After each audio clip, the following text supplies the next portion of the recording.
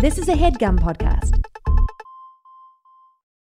While Andrew and Craig believe the joy of discovery is crucial to enjoying any well-told tale, they will not shy away from spoiling specific story beats when necessary. Plus, these are books you should have read by now.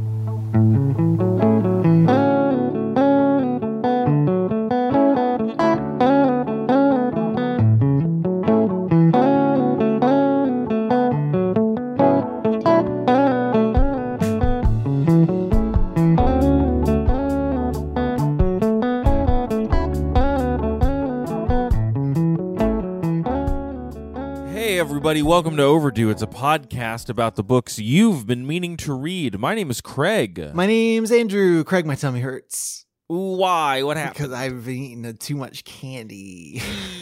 You waddled up to a house and just took a bite of the gutter and, I feel like I don't know why, I don't know when. Somebody in Discord can probably set us straight. I feel like we have done a bit where we've talked about living in a house made of candy before, and I don't think we can. Is that true? I think we I would swear on a stack of Bibles that we've done it. We've never done Hansel or Gretel or like Grimm or anything. No, I just think in the space of nearly 600 episodes, the like short notice free association intro thing that we do has taken us to a house made of candy place before. Well, okay, sure. Would you also like, maybe we could do another redo. Would you like to start this episode with me pointing out how you tell people not to do things, which is what we did in episode 32? I mean, sometimes people shouldn't do stuff. Yeah, you have, everybody has their stock ways to ask I'm not for trying to people tell you not to do anything. I was going to follow up my own reference to eating a bunch of candy with the observation that I'm certain that we've done a candy house before. And just, I'm sorry that we burned it before we read a book by Jennifer Egan called The Candy House. Yeah, I'm sorry that we fired that one off and didn't save it, you know.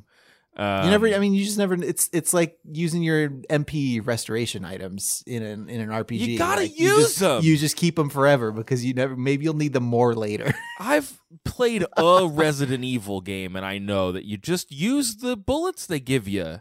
But what if you need them more later? No, you're gonna spend 2 hours getting really good at killing a zombie with a knife, and you can use that to like go outside.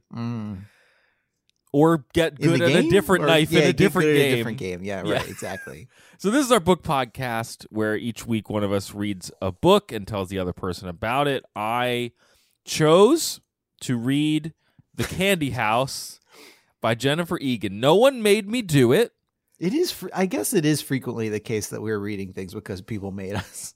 Well, yeah, it's a thing that we have decided is allowed. Yeah. But also we sometimes choose books, and this is a book. And sometimes books choose us. Hey, if you think about it. Let me spin this chair around and talk to you for a second. This is a sequel, a follow-up, a squeakquel to A Visit from the Goon Squad, the Pulitzer Prize-winning novel from 2012 that Jennifer Egan wrote. And as I alluded to earlier, we talked about all the way back on episode 32. Yeah, in 2013, which is been a while. It's been a while. So this book came out last year, though. I can't believe she didn't call it Revisiting the Goon Squad. I just don't why would you? This book won a Pulitzer Prize. Why would you? This is like HBO renaming their app to Max. Why would you? Why would you drop it? Capitalize on that brand synergy. I don't know. I have no idea. Well, she did. I did read an interview with her where she talked about this partially approaching this book was about the challenges it posed her to come up with her way into the book. And so maybe she looked at that, she talks about it being it being a follow-up is a challenge. It continuing this style of different characters every chapter is a challenge. It yada, yada, yada. Maybe one of the challenges was not branding it with the Goon Squad branding and seeing how it would do. She's just, she likes to push herself, I guess. It's also clear, the book was called A Visit from the Goon Squad, right? Yeah. But it's clear that the Goon Squad never left. No, they've been there the whole time. She says this is in a Time article, like an interview with her about Candy House that has a lot of good quotes in it. She says, "It felt like it was never really over for me. She began writing parts of the Candy House while on tour for Goon Squad, creating small anecdotes that only begat more questions." Yeah. So sure. Yeah, definitely like the genesis of this, even though it took her a while to find like what the thread was or what like the reason to go back was, the genesis of it happens like right after Goon Squad comes out and just keeps kind of burbling while she's working on other stuff. Ooh, burbling. Yeah, burbling.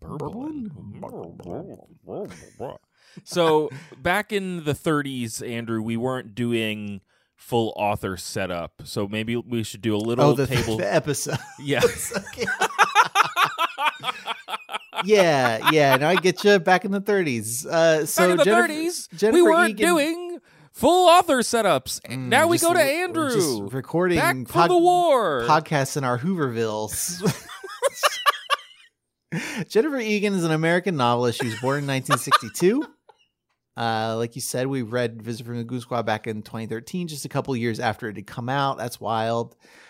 She majored in English Lit at the University of Pennsylvania. One of the big biographical things about her that I think came out in that Walter Isaacson Steve Jobs biography is that she briefly dated Steve Jobs while he was running Apple the first time and while she was in school. And so he was simultaneously working on, like they were dating, and then Steve Jobs was simultaneously working on the Macintosh and also denying the paternity of his first daughter.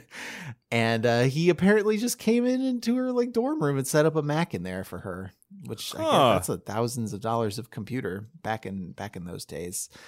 But there's a character in this book who invents like a tech thing that most of the book revolves around, which is my understanding. Yeah. And she has said that there's a little of Jobs in that. Of Steve in there. Yes. Seeing how much people who invent things are really true believers. I think that some of that really comes from him and maybe the awe with which a tech icon is treated. Yeah, sure. So, thinking about that. That actually explains, it doesn't actually explain it, but that does give the depiction of Bix in this book an interesting foundation, because when you're reading this book here in April 2023, it is difficult to escape the tech personality du jour that is just the main character. Who are you talking about? Of the internet. Who are you talking about? Elmo Musk, that guy. It's that energy is not in this book. I don't like this hits me in a groany place, the same way that when people like invent stupid nicknames for Donald Trump and act like I got him, Mr. Trump. Yeah, but some people call him Phony Stark, which is like good wordplay. At least I at least have to good. Give it up for that. She did meet her actual husband at UPenn, though. I saw not those fake husbands that she had before. No, nor Steve Jobs. Because I think she went before she studied English. She wanted to be an archaeologist, I read, and then met her husband, who is a theater director. Who specializes in radical updates of classics, according to one article I read. So. Kind of like Steve Jobs updated the concept of the cellular telephone. She's got a type. iPhone. Yeah, she sure does. So she's written a bunch of short stories and novels. Her first novel, The Invisible Circus, was released in 1995. It made a movie of that. Yeah, they made a movie of that, and I don't know anything about it except that it has the most we only expect this to make a little money, 90s movie poster I've ever seen. Oh, wow. Are you looking it up? Yeah. It's some heads. This is a mid-budget, middling budget, middling return sort of wow. book-based movie. Okay. And it has 90s movie font. I don't know how to describe what makes the font 90s. It just is. Yep. Yeah, I know it when I see it. Yep. Okay. Technically, both Goon Squad and Candy House sort of straddle the line between short story collection and novel, but she kind of resists calling them either thing. Other books of hers include a 93 short story collection called Emerald City. It was published in 93 in the UK and I think 96 here. And then she has a book called Look at Me from 2001, The Keep from 2006, Goon Squad, and then Manhattan Beach from 2017. That was what came out between Goon Squad and this. Okay. And then Goon Squad won the Pulitzer Prize for Fiction. It was listed on a bunch of like not just best books of the year, but best books of the decade, like end of decade lists. Yep. As the 2010s drew to a close. And yeah, she just is. She seems like a cool lady. I read like 9 interviews with her, mostly focused on like her rationale for revisiting this universe and writing this book and how she's thinking about it. But yeah, she seems. We read Normal People a while ago, and unlike Sally Rooney, like none of the interviews were about like her coping with the fame of being. No, like a notable author. It's still much more about like her motivations and stuff. The closest quotes I found to that were people interviewing her and her talking about like recommending Goon Squad to people and being like, yes, I mean it won the Pulitzer, but you'll still enjoy it. Like it's still, that doesn't mean like she's much more she's playful about it. She doesn't seem kind of, maybe it's a little because it's happening a little later in her career. I don't know. But she just seems to have a perspective on it that's like, yeah, I get that is important, and I get that is cool, but I don't want that to be an obstacle. She doesn't want the postmodern label to turn people off either. Mm-hmm. This book, I think, Candy House is a little less overtly, for lack of a better word, experimental than Goon Squad is. Goon Squad has the famous like PowerPoint, the PowerPoint chapter that nearly every interview I read mentioned, and I found a really moving and affecting second person chapter in Goon Squad. There's a version you only do second person perspective stuff in fiction if you're trying to stunt a little bit.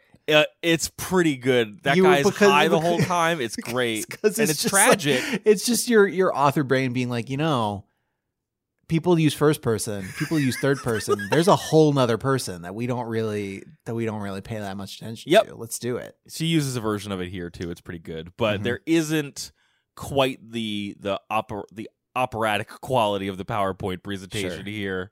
I guess either you're stunting or you're writing a choose your own adventure book.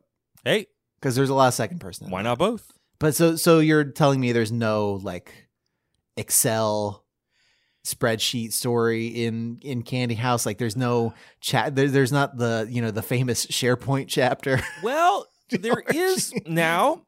There's a chapter called See Below, Andrew, and maybe it was composed in Microsoft Outlook. I don't know because it is all emails. Interesting, and it is. I would say, and I'll talk about this later in the episode, I think it is the most interesting email writing I've seen in a book ever. Okay. Not like only in a book. We're not expanding that to include like Flash cartoons from the early 2000s. No. Or like really good chain letters or leaked Enron emails or whatever. Yeah, because I'm gonna let you finish, but Strong Bad answered the best emails of all time. I didn't say in all of fiction, just in a book. All in a book. Yeah. Good. Well, let's take a quick break, and then I can tell you about this book. Sounds great.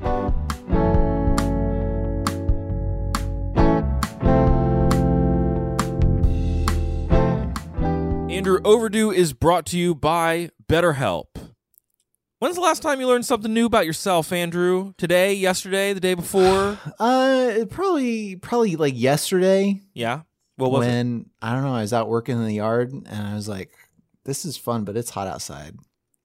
And the new thing that I discovered about myself is that I only like doing things when I'm comfortable, I guess. That's an important thing to know about yourself. We're going to talk later in this episode about people using fancy VR subconsciousness machines to get to know themselves. Sure. And Andrew likes to go out into his yard, but you don't need to do either of those things. You can, get to know yourself in a process on your own time, and you don't, need any of these tools to do it. You could just try therapy with BetterHelp. Therapy is a pretty cool thing, I think. It can help you better understand yourself. help you talk through your day-to-day experiences, dive into issues that you're having at work or in a relationship. It can help you set boundaries or set some goals that will help you be your best self. If you're thinking of giving therapy a try, check out BetterHelp. It's entirely online and is designed to be convenient and flexible so you can easily connect with a licensed therapist. Discover your potential with BetterHelp. Visit BetterHelp.com/overdue today to get 10% off your first month. That's BetterHelp, HELP.com/overdue.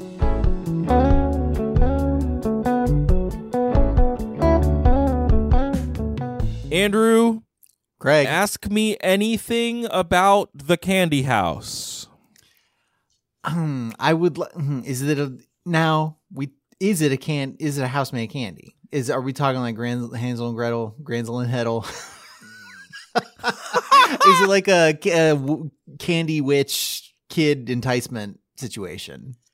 It is a book about... Or is it like a metaphor or something? It's a metaphor. Oh, man. It would be better quote, if it was a house-made candy. I wrote down the quote, and then when I was leafing through my hard copy of the book, I couldn't find where the quote is from. So I can't remember exactly which story this is in, but it is about the technology in the book, which we'll dive into, which is kind of a next-level social media technology. Oh, good. Yes. Great. The quote is, "Nothing is free. Only children expect otherwise, even as myths and fairy tales warn us. Rumpelstiltskin, King Midas, Hansel and Gretel. Never trust a candy house. It was only a matter of time before someone made them pay for what they thought they were getting for free." I see. So, I think there's some interesting... So you're eating this candy house, and then suddenly you get one of those pop-ups. It's like, well, it looks like you're using an ad blocker. Would you like to support our candy house? This candy house was baked with dark patterns. So it's an interesting metaphor for like something that is appealing, something that you like, something that's tempting but might be harmful or might be kind of monkey pawsy. Mm-hmm. But I also think that there's an extra resonance for me as I was thinking about it, that this is a book about a lot of wayward children. Mm-hmm.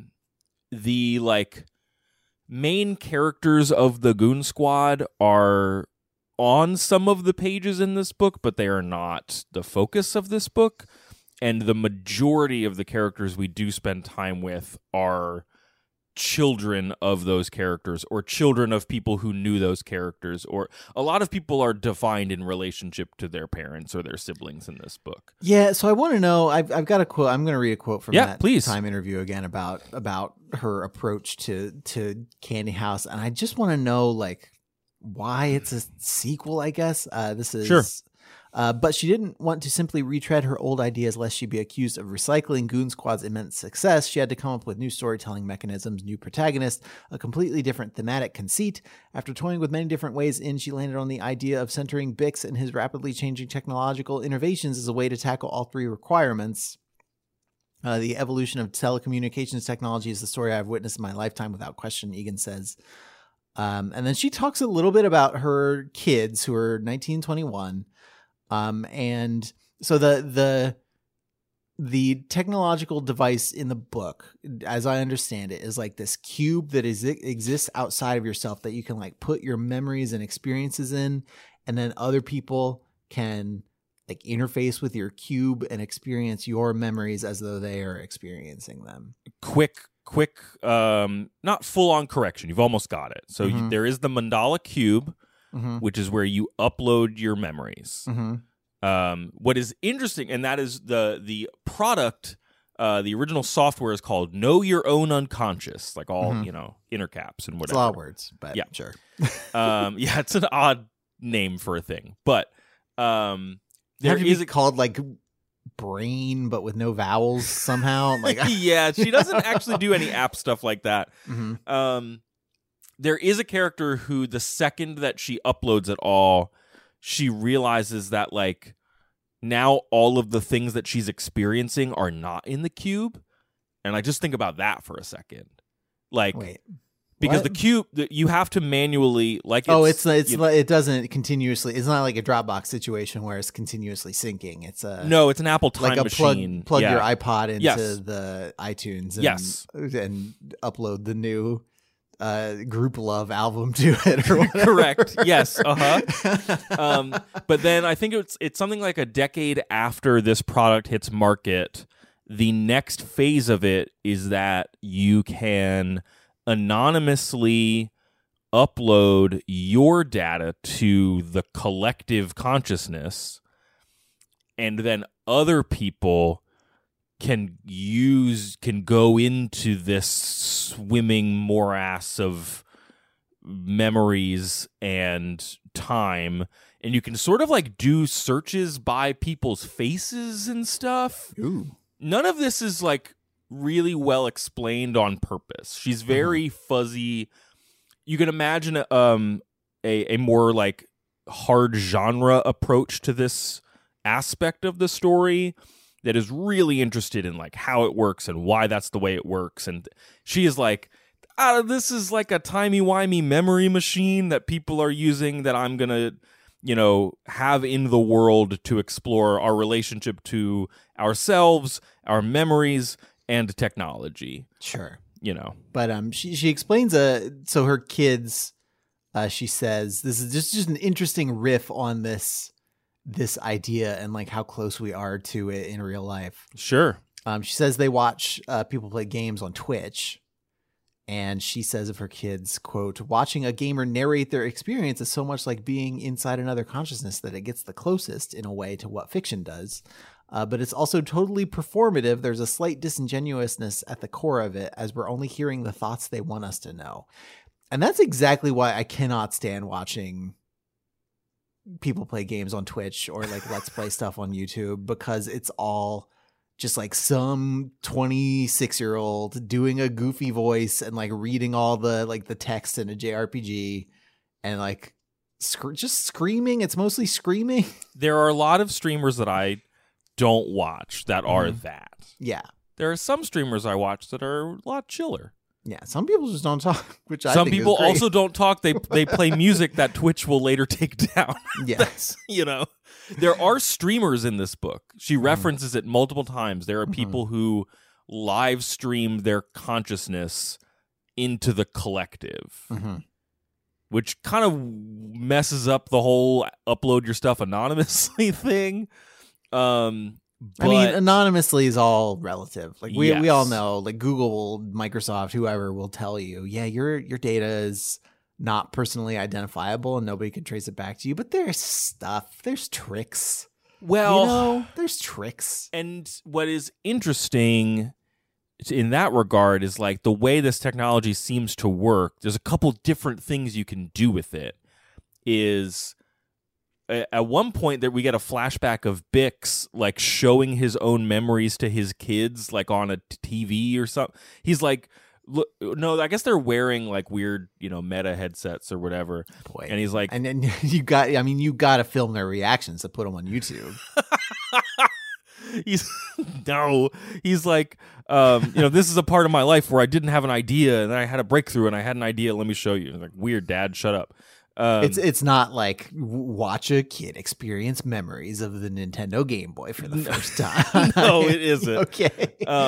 But then you can also like triangulate people in time if enough, like say you and I uploaded our memories into the collective consciousness, right?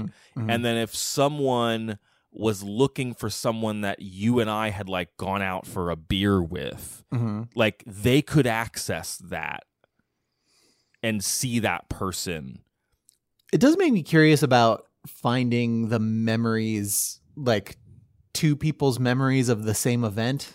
Yeah. And how that would, I don't know if that's a thing that the book explores, but like before we get too deep, before you do plot synopsis stuff, to the extent that it can be easily like, summed up. So I know that the Nintendo Brain Cube is the like the connective tissue internally to this book. Yeah.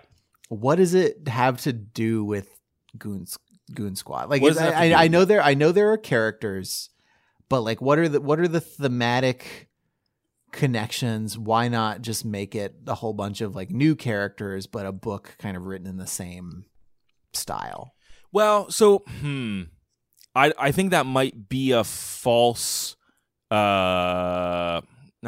not quite a false dichotomy, but I think the fact that she wanted to write it in a similar style may have been part of what made her write it using some of the same characters. I think she is the web of people that she made for Goon Squad.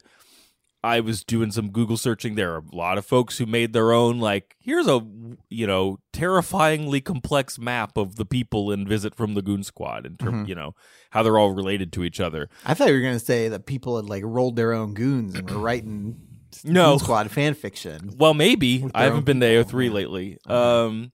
But then I found people who were like superimposing Candy House maps on the Goon Squad character maps. Okay. And I think that, so like first point, I think maybe Egan was just like, this is an interesting network. I'm interested in a different mode of what that network might feel like. So let me just keep playing in that space. I think at the end of Goon Squad, there is this concert. We get some allusions to Bix inventing social media as we understand it before he invents the super social media that is in this book. It's like the sort of Facebook, Twitter era. Yeah. And some allusions to him doing it, though that's explored more here. And then there's also this concert at the end of Goon Squad where people are like, the idea of like paid influencers is like part of the story. And I remember reading that back in 2013 being like, well, that's like just starting to happen. That's kind of weird. And looking back on it, it's like, yeah, okay, she knew what was up. Whereas this, so I think like maybe there's some, she's interested in tech. She's interested in our relationship to it and how it reflects our age in relationship to it. I don't know. There's a reason she said all that stuff in like the rock and roll record world, because like that culture is so driven by like the hot new thing that like having characters age in relationship to it is very important. This book is like, I think it's not quite the other side of the coin, but this book is a lot of people not looking backwards for like, oh, I wish I were still the young person, or how did I get to this present?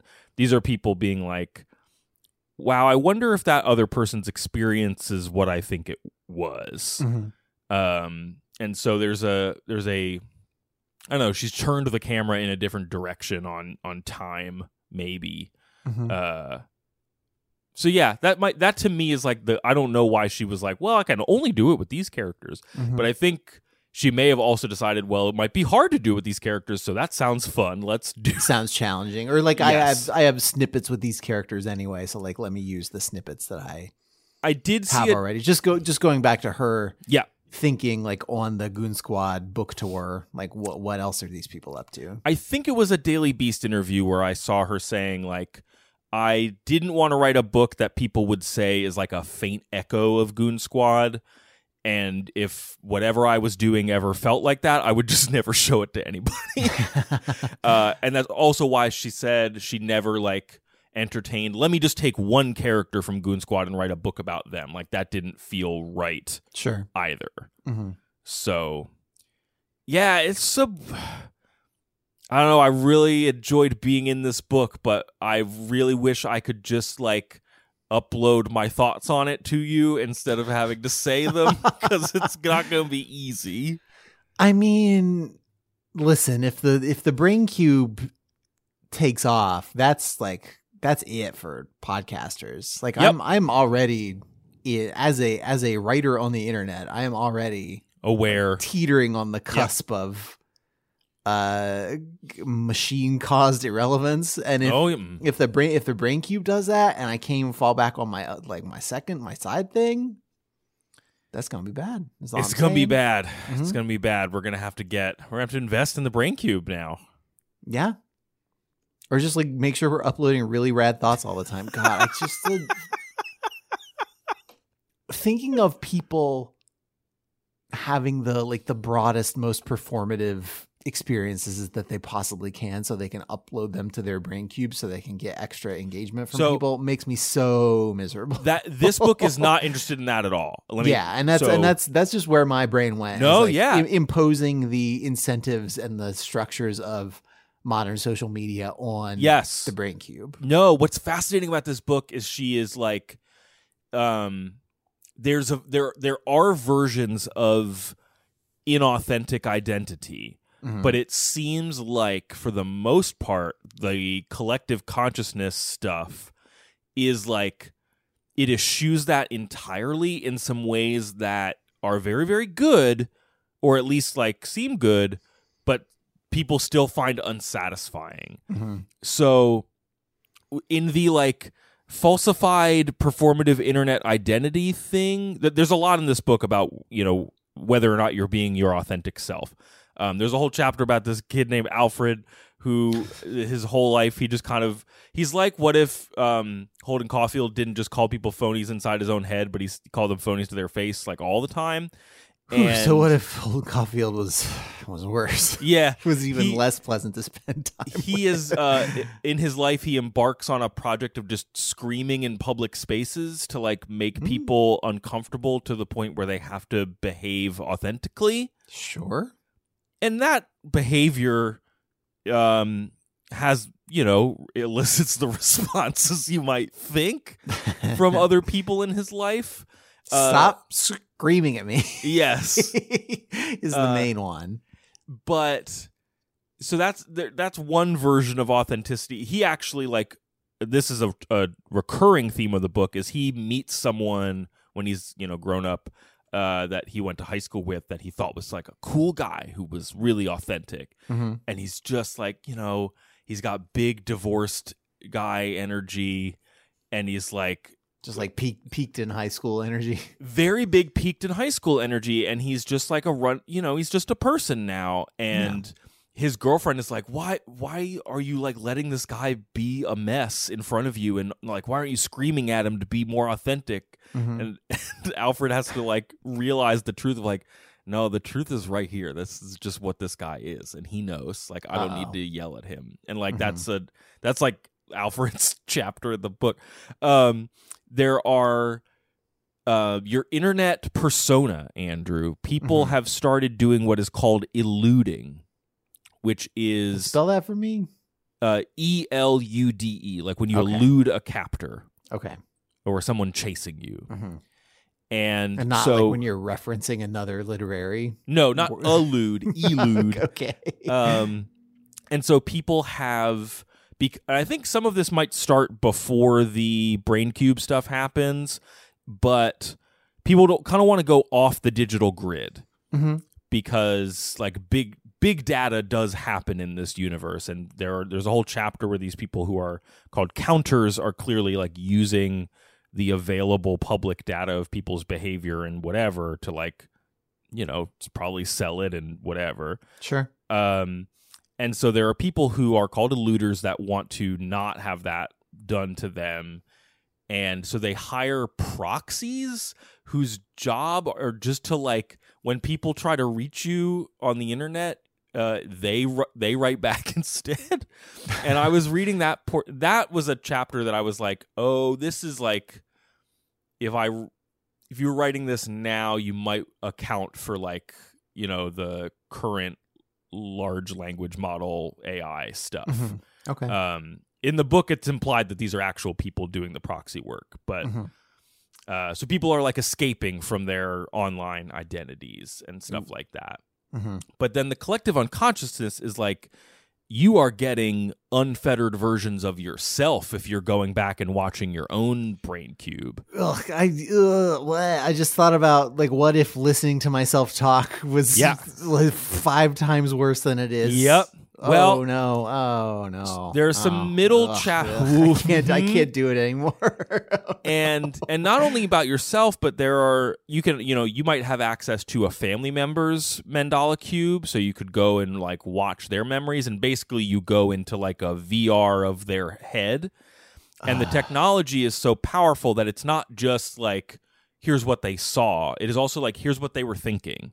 Here's what they were processing. Here's some things they didn't even know they were noticing. I mean, when you remember something embarrassing that you did like 10 years ago and you are just overcome with this visceral feeling of like re-embarrassment. Like when like those people who took like LSD and then like 30 years later they had an LSD you crack your back and all of a sudden you're on a different planet. Tripping again. Yeah, it is that, except what if I could with crystal clarity see what actually happened and feel how I was actually feeling instead of just feeling this like echo of what was happening. Oh man, this sucks. This is the worst.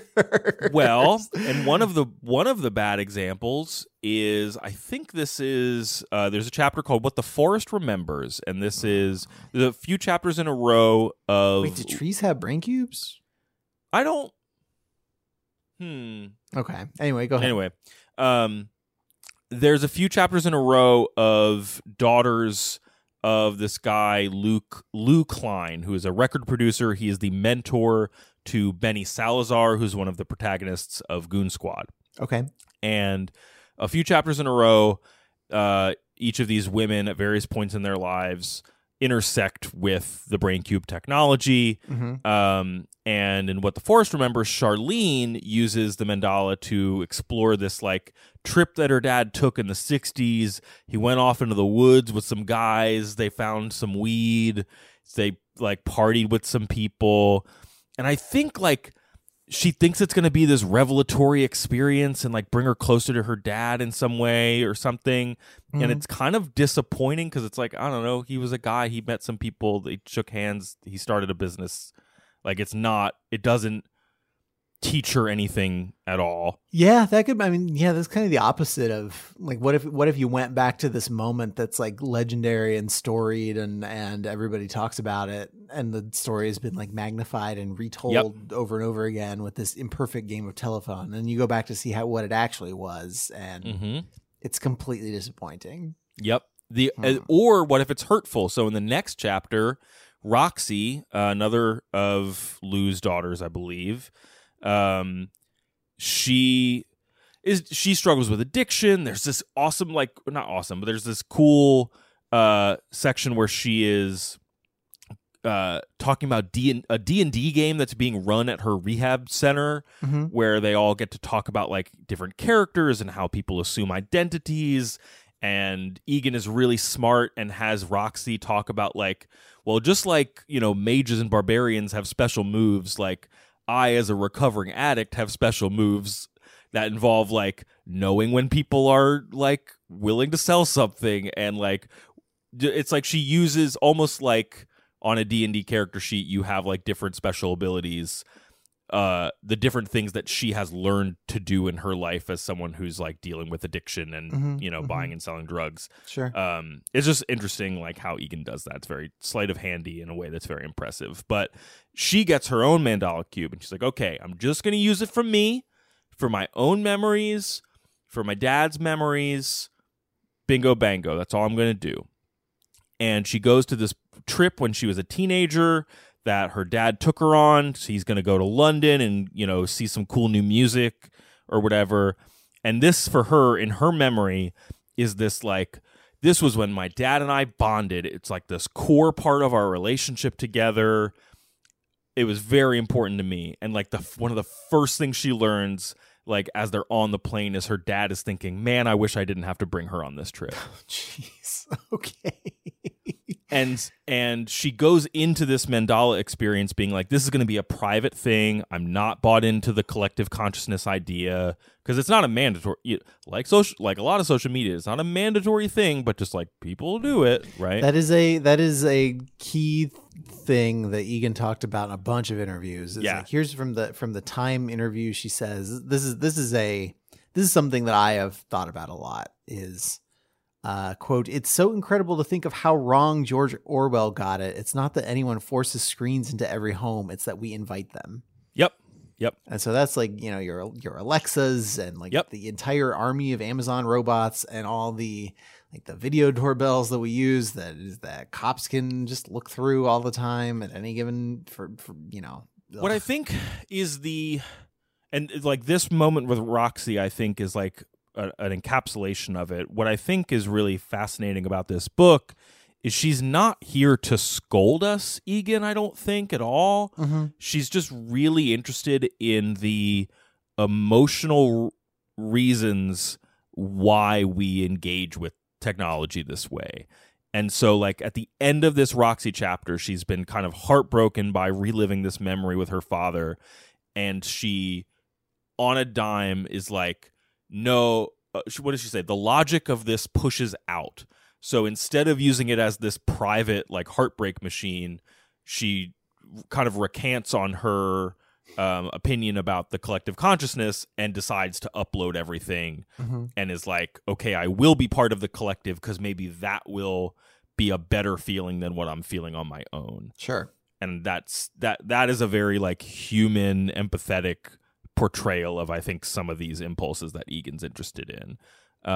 The book, I want to get to some of the sci-fi stuff that happens in this book that I really like, but I'll just, because it feels like a good spot to put it in. The end of this book is this like little story about a character we've spent no time with, and a time when he was a little boy and he hit a baseball real good. And it was this story that everybody in town remembered.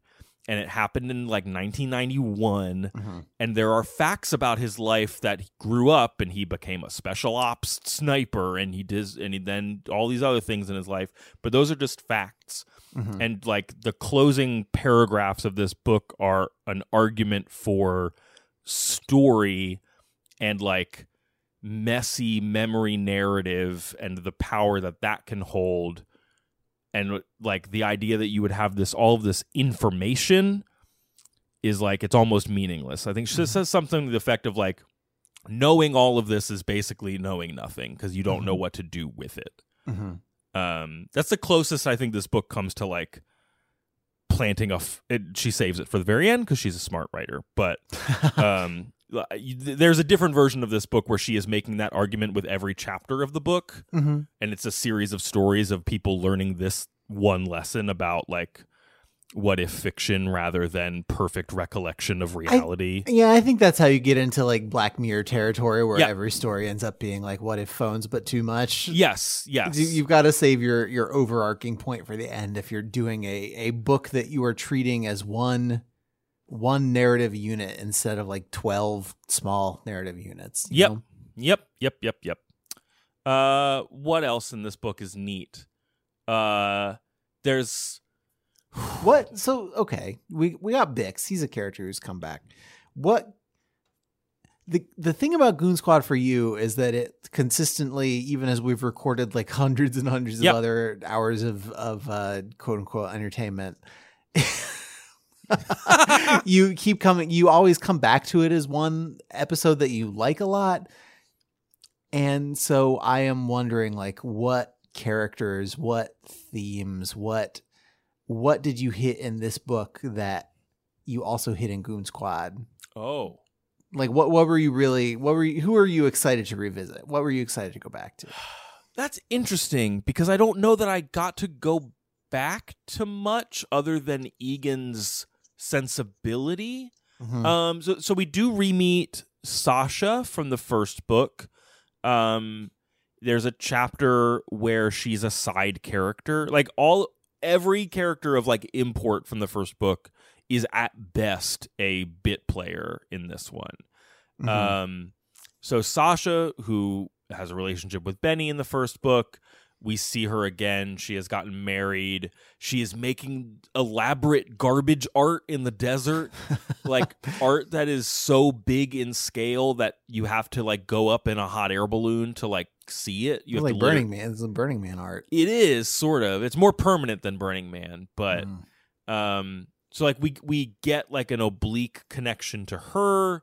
We get in the awesome email chapter. I really like the chapter that Sasha's in. It's these two guys, Miles and Drew, and Miles has like completely ruined his life and is like, I had a perfect childhood, all things considered. How did I, screw up my life so bad?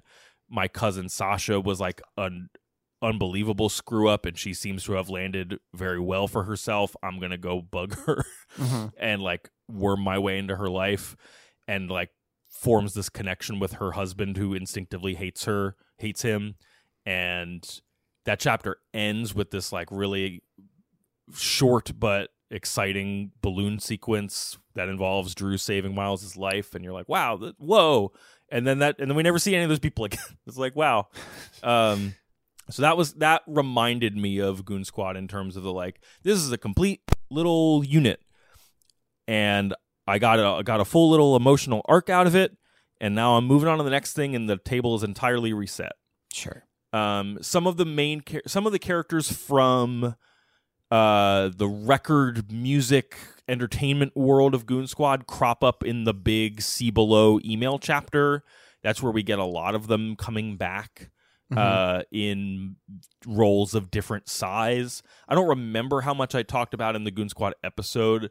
There's a part in Goon Squad where people are like going to a dictator's country to like make a movie to make him look good. They're doing like whitewashing of dictatorship stuff. Propaganda. Yeah. And it's about like artists compromising themselves to like, get paid or whatever. The ultimate sellout.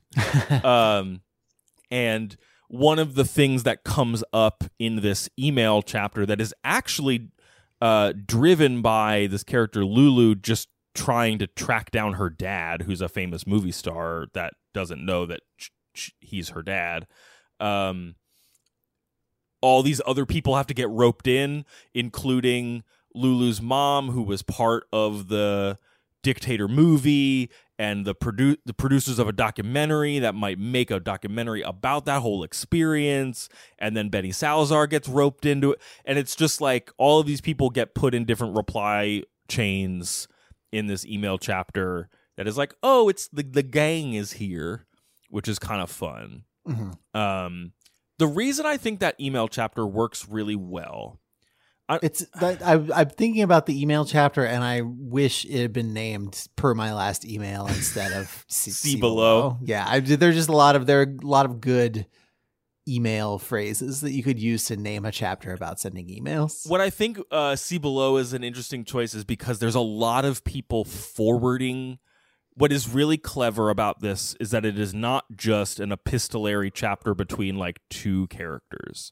Most email that I've read in novels is like two characters exchanging letters. It's just 50 Shades of Grey, baby. Yes, exactly. It's 50 Shades of Grey. In this, emails, it'll be like someone will write someone an email, and then they will like send that email to someone else, which is a way to introduce a new character. And so there's a lot of intimate, private conversation where people are talking to each other surreptitiously about other people. And she's so smart about how she will just shift the camera over for a hot second, or like change who is talking to whom for a few pages so that the story can continue, but you don't get bored with any of the individual like passages. Sure. She also like very smartly, from a rhythmic perspective, she does this thing which does happen in like one person will send an email that is 3 paragraphs long, and then there will be like 10 responses that are all 1 line long. And then she'll move on to the next conversation. And then like 2 or 3 characters only exchange long emails with each other. It's just masterful. I was just really impressed by how riveting it was. And I think the because I know how bored I get reading my own emails sometimes. Yes. You know what I mean? Reading and writing emails all the time. Ugh. She also, that's where she sneaks in some of her humor. She's a very funny writer in an oblique way, but she will sneak in stuff where like this old actor, Jazz something, I don't remember his last name. I mean, with a first name like Jazz, do you really need a second name? He has like multiple assistants, and anytime one of them emails him in a way that pisses him off, he'll email the other one and be like, "I'm looking for a new third assistant. Who do you think we should hire?" And he's like trying to choose between movies where he's going to play a grandpa, a Santa, or a mer wizard.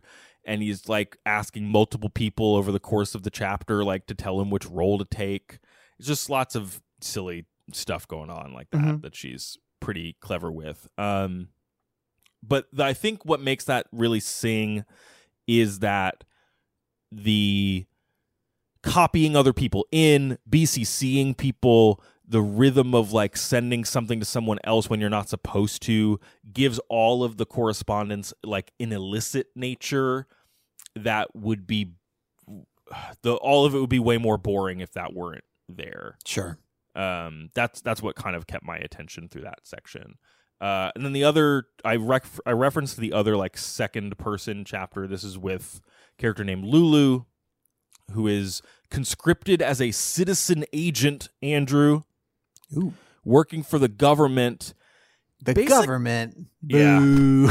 You get a bunch of implants in your body that sort of make you into a human smartphone. Like you have a camera installed in your eye that can flash. You have a microphone in your ear that can record. You have a data port in your foot that you can plug things into to like, download some person's phone without them knowing. The human body has so many holes built into it that I don't know why you would do a new one in the foot. And what kind of port is it? Are we talking like how proprietary is the cable that I need to plug my foot into stuff? It just says data. And it's like it's under one of your toes, so it's probably a small USB. I would hope that they would at least do USB-C so I could use all the cables I already have. Yeah. Sure. This whole chapter... You don't know about the different USBs. You don't... I know enough to get myself into trouble. Uh-huh. I also know that I have to plug and unplug every USB whenever... Except for USB-Cs, because they only fit a certain way. Well, USB-Cs fit either way.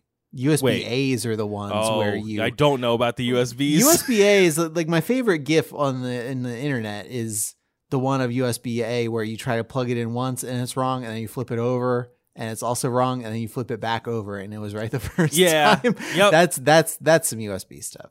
Anyway, okay. This is really good. This is fun. good audio. This is fun podcasting.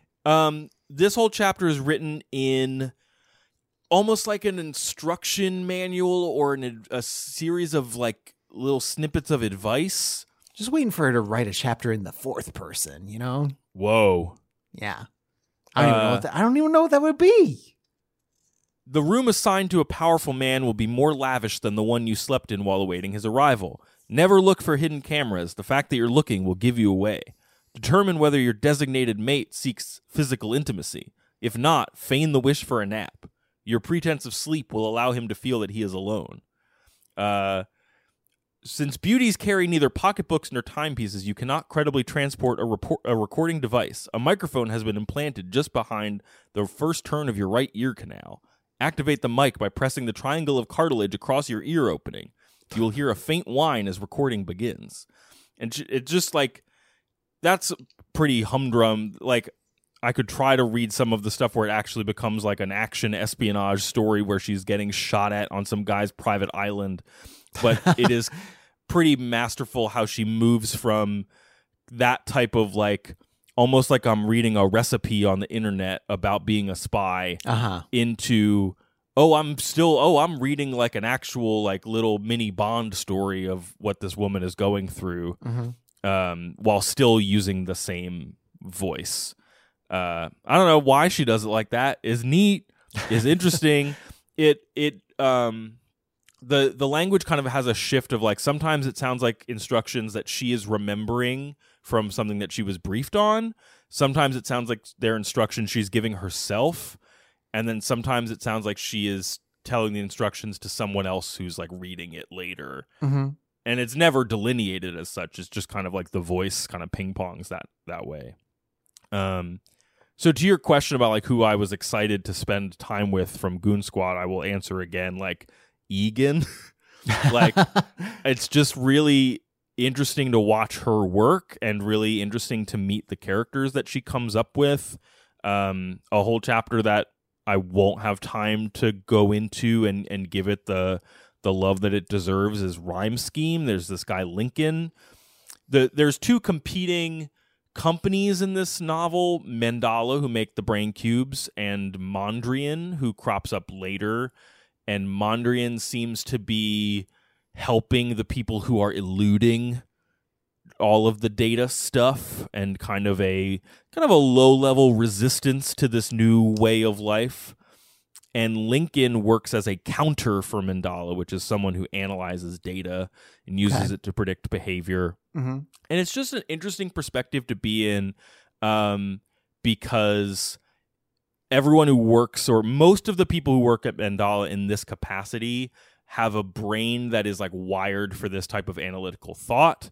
Lincoln talks about conversations as like he counts the lines of dialogue before they get awkward and like assesses the probability before that might happen.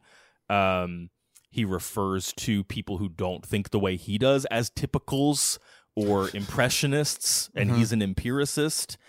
And she's just very careful about how she like puts this character in this particular space where he has found a calling that he is comfortable with, and yet it is also a story about him falling in love with a coworker and trying to quantify what random object he's trying to solve for X, what random object in the world will be the thing that will convince her that he loves her. Okay. And if only he could literally get every object in the world, maybe he could mathematically figure it out. If only. It's pretty... That chapter also has a bunch of corporate intrigue where some guy at the office is like, listen, I have helped the eluders. You can fire me, but I have analyzed that we are doing something wrong and I'm out. And like, that was a moment in the book where, again, I was reminded of like a different author. And I don't mean this as a judgment of quality. A different author would tug on that thread and make it a whole like kind of techie corporate thrillery thing about that's just not what she is up to. It's interesting to hear what implications she is and is not interested in diving deeper into. And there are chapters that are really not reliant on any of this technology stuff at all, that are just about like people connecting with each other in really kind of authentic ways, to use that word again. Quote unquote. Yeah. And it all traces back to this thing that she kind of very smartly does not spell out too carefully, which is the tech that underlies Bix's whole career is this research by a woman named Miranda Klein. This is Mindy from Goon Squad, who has like algorithmically come up with why and how humans are social animals. It's like a behavior algorithm for how people interact with one another.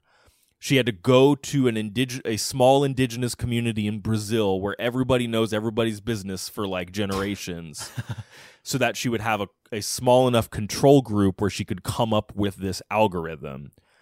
And then it gets sold to Bix at some point because their family doesn't have a lot of money.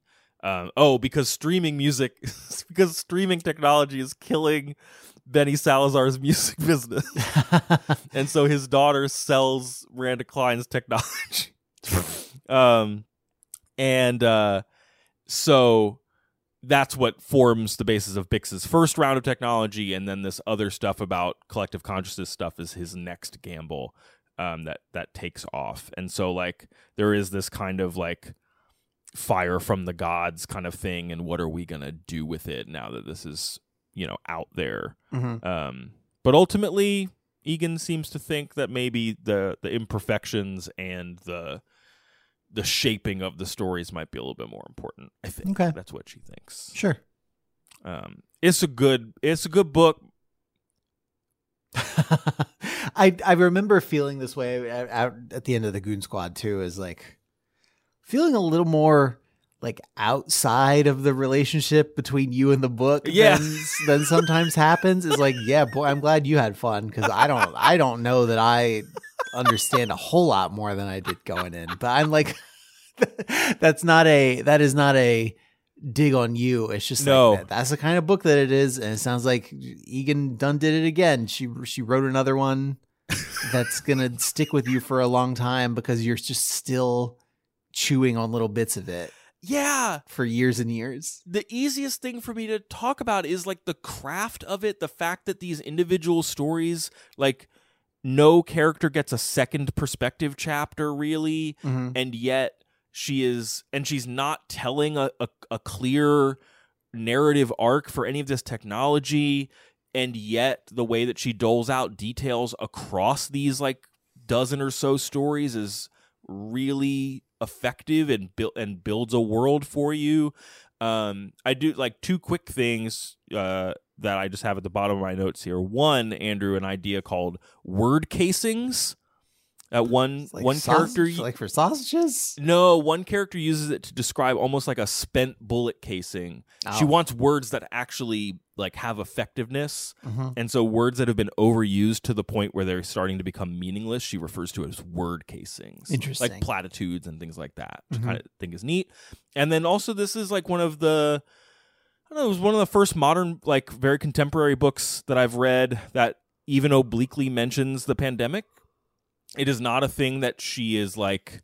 She started writing this when Obama was president. She said, obviously, as you alluded to, when she like was sketching stuff on the Goon Squad tour.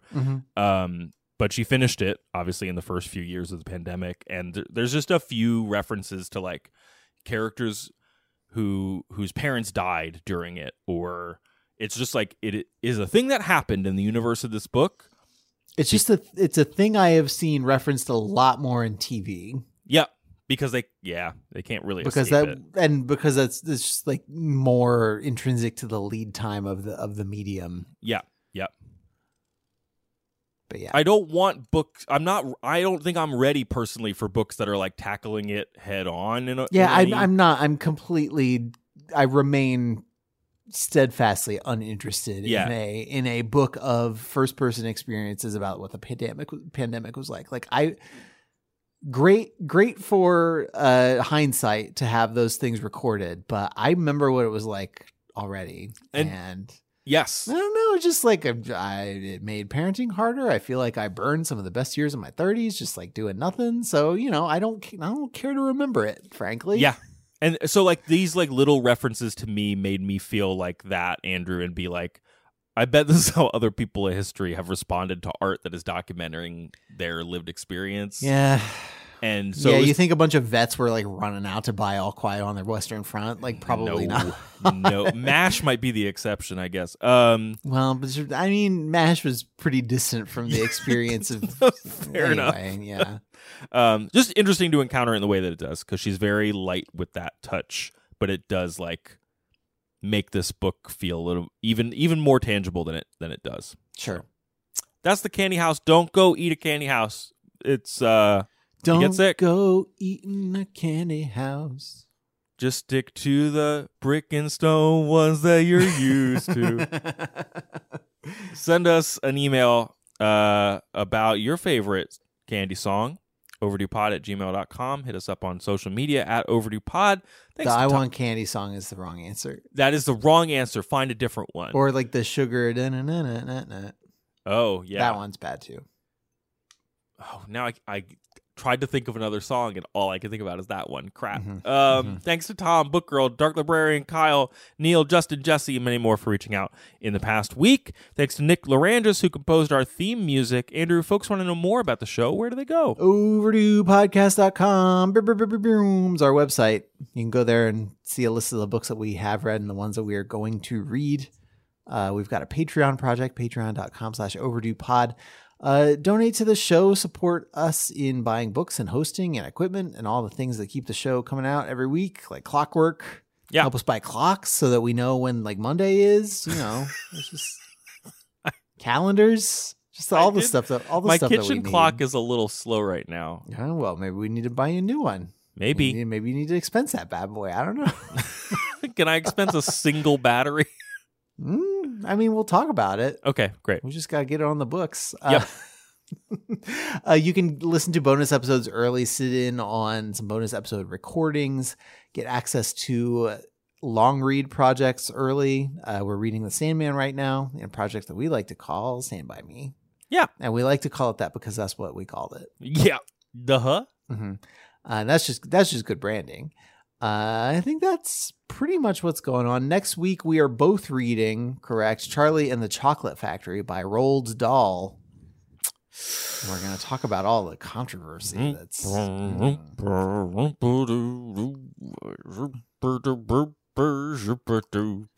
to talk about all the wokeness that has descended on the Chocolate Factory in the last couple of months. It's a work of pure imagination. Mm-hmm. That's it, anyway. Andrew. That's where we're done. We're good. I think we're finished. Everybody, thank you for listening. Until we... Oh, man, 2 candy episodes in a row. I didn't realize that we did that. Oh, shoot. Oh, dang. Oh, ding, dang it. There are people in this Charlie and the Chocolate Factory who's riding a candy boat. Jennifer Egan could have wrote about that. No Wonka references in this book. Not that I noticed, anyway. All right. I mean, maybe you need to read Charlie and the Chocolate Factory and then go back and read Candy House and see if you notice anything. The parallels. Yeah. All right, everybody. Thank you for listening. Until we talk to you next time, please try to be happy.